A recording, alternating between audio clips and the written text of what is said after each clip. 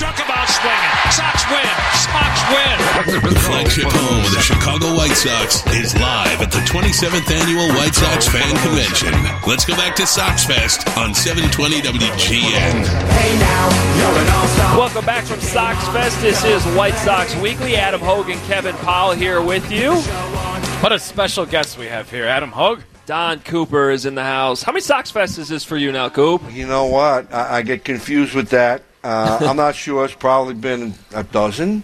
And people, I have to sit and every once in a while add up. Like, okay, I started in 2002 here in the big leagues, and now it's not. It's like it's been a long time, and I don't say that lightly or take it lightly. I'm a lucky guy to have what I consider the best job I could ever have. I enjoy it so much, and I also look back on 32 years ago, I think, when I came into the organization, and how lucky was I to hook up with the White Sox, the people that hired me over here, and 32 years later, I'm still here. And I see a lot of people, getting fired, getting hired, going here, going there, and I haven't had to do that, so I'm grateful. That's pretty remarkable. I mean, whether it's baseball or other sports, coaches are always moving their families, it seems like every couple of years. I mean, for you to be in one place for this long.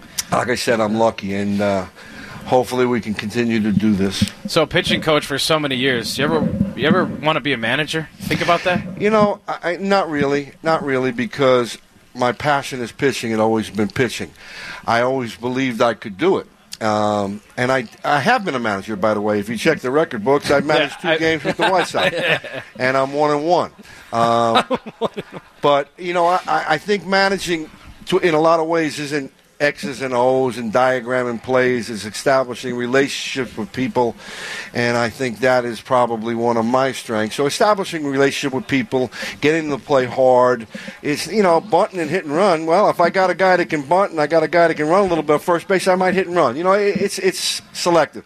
I really believed I could have did it, but I've never really chased after it in any way, shape, or form.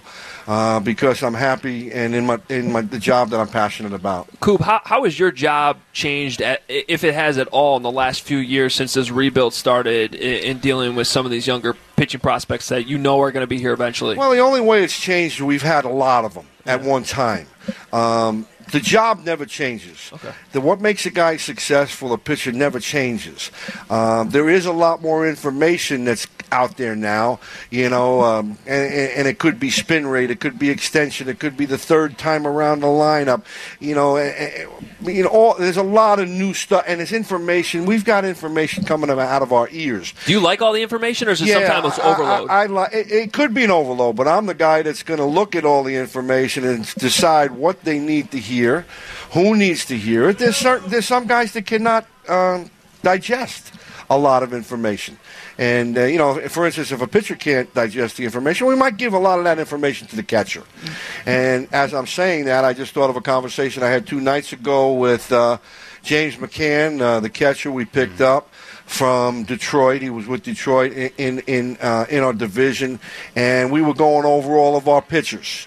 And A to Z, we were doing it all, and I enjoyed the conversation. He's into the information. And like I said, we've got plenty of information to give him. It's a matter of sifting through it and finding out what's the real stuff we got to give him without overloading some guys. We definitely won't overload anybody. I was just telling a story earlier about Burley. When we used to before every game, we sit down, the catcher and the pitcher, at a certain time of the day, and we go over the lineup, what we're going to be doing, and kind of rehearsing a little bit and throwing stuff out there. It's a little more in depth now. And Burley kind of was looking around, doodling, scribbling, looking around. And I knew that he wasn't really listening closely. So we stopped that and let AJ have all the information. That's why when you hear people say, well, Burley never shook off. Burley never shook off because he didn't have any information. But what that meant from Burley is, basically it meant, AJ, put down whatever you want to put down, call whatever you want, I'll throw it, I'll make the pitch, I believe and I have conviction that I can do that. And let's just simplify it and do that. And that's how it worked with him. With other guys, it's different. Like James Shields wanted everything. I wanted it all. But he was a veteran, had been around, and he could handle all that information. So it varies with different guys. I've asked this question, I think, every guest we've had on this afternoon, and no better person asked than you, Coop. Bullpenning. The way the game is managed now, the way managers go to the bullpen earlier than ever, the Tampa Rays start with the reliever for the first inning. Your thoughts on bullpenning, whatever you want to call it, the way the game is approached now from a pitching standpoint? First of all, you better have a good bullpen. If you got to want to go to the bullpen. Just random thoughts. I'm a guy that saw us win a world championship by the starters, going to the post every 5 days and taking the bulk of the work, if not all of it. See the second round of the playoffs when we completed 4 in a row. Yeah. So I dare somebody to do that again. But there are certain starting pitchers that you might think, well, boy, if we can get 5 out of this guy, we'd be happy today. Try bullpenning with Chris Sale. Try bullpenning with Freddie Garcia. They're going to say, get out of here. I'm pitching, and I'm staying in the game. There are some guys that can go longer in games. Nowadays, I was just saying before on that, you look at 200 inning guys, there's only 10 of them now. Wow. So it's no longer a big thing, but it is a big thing to me. Because, again, job description, White Sox pitcher, take the bulk of the game, 6, 7, 8, sometimes 9. I'm not into bullpenning right yet. I'm not letting a reliever start the game. I'm not there yet. May not be against it, but with what we have right now, I don't think you're going to see that from us. You may see us go to the bullpen in the 5th inning, in the 4th inning maybe.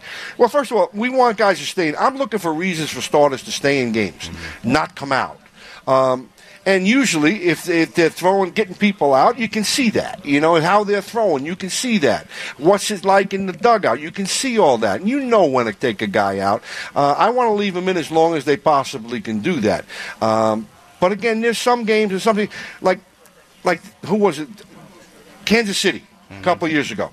They got 5 innings out of the kid that passed away. I forget his name. Ventura. Yeah. They got 5 innings out of him, and they went 6, 7, 8, 9 because they had quality 6, 7, 8, 9. And one of those guys is now with us, Herrera. So we're hoping for him to be that quality guy for us in one of those innings too. But I'm not into the bullpenning.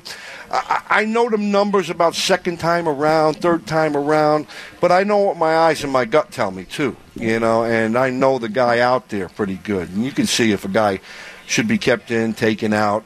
But again, that bullpenning thing is you better have a good bullpen to do that, and then let me tell you something. If guys, when Rick... We talk about everything that's going on, and we know exactly what's happening at every moment in that game. And, if when we bring guys in and they get the job done, well, they did great job.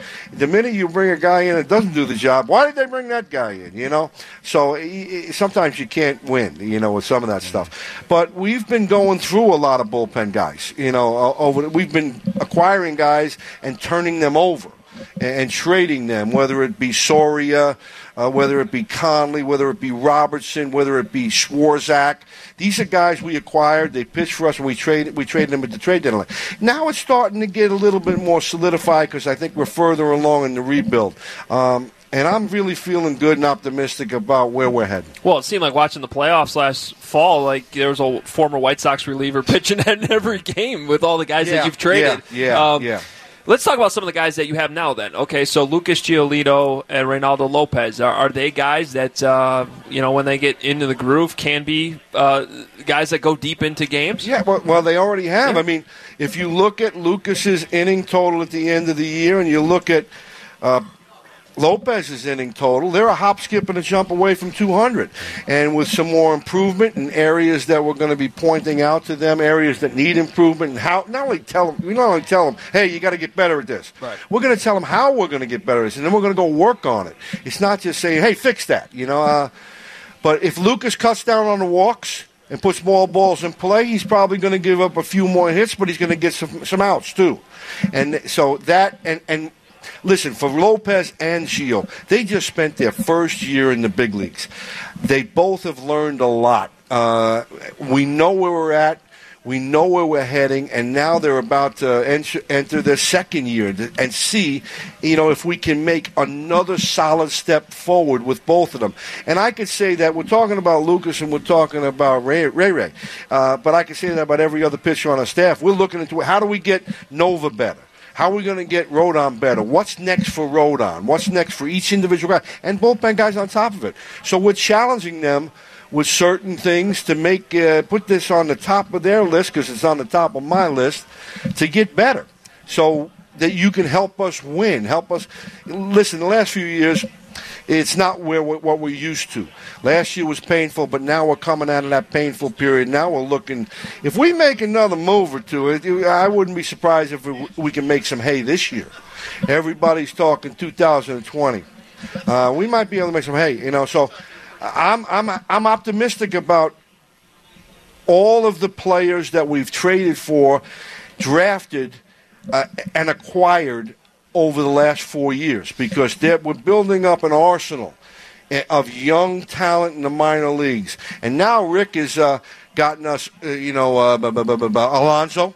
Has gotten us John Jay, has gotten us Herrera and Colomé. John Jay and Yonder Alonso, by the way, they're very good friends with Manny Machado. You may have heard. I heard that. That's what I hear. But you know what? A lot of people are saying that, and it's true. But they're good players. Yeah. Alonso can swing it. And he's a solid first baseman. And John Jay gives you quality at bats. And he might be leading off for us. I'm not the manager, but I'm thinking, okay, maybe he leads off for us. But we're getting better, and another draft is coming up in June. Yep. So we're just going to get nothing but stronger. So I'm certainly hoping that we're not done yet. But listen, I know we've put our best foot forward with everything in trying to acquire the big names. I'm sitting and hoping like everybody else. But if it doesn't happen, we're still gonna come to the ballpark thinking we're going to win every day until proven otherwise. Well, we have to take a break here, but we got Michael Kopech coming up next. Anything you want us to ask him for you? Listen, the greatest question, one, I would go, how you feeling? How did the surgery go? How's your rehab going? Well, here he's walking by, so I think he can hear your question. How's the rehab going? You're doing the interview for us, Coop. He's going to be back in 2020, and the good news is a lot of people that have had this have come back even stronger, and he's a hard worker. So I'm sure we're going to see him in 2020. All right, Coop. Well, thanks for stopping by. Coop. Really appreciate it. Don Cooper, White Sox pitching coach. How about a hand for Coop? Yeah, come on. We'll take a quick break here on White Sox Weekly. Come right back with Michael Kopech on 720 WGN.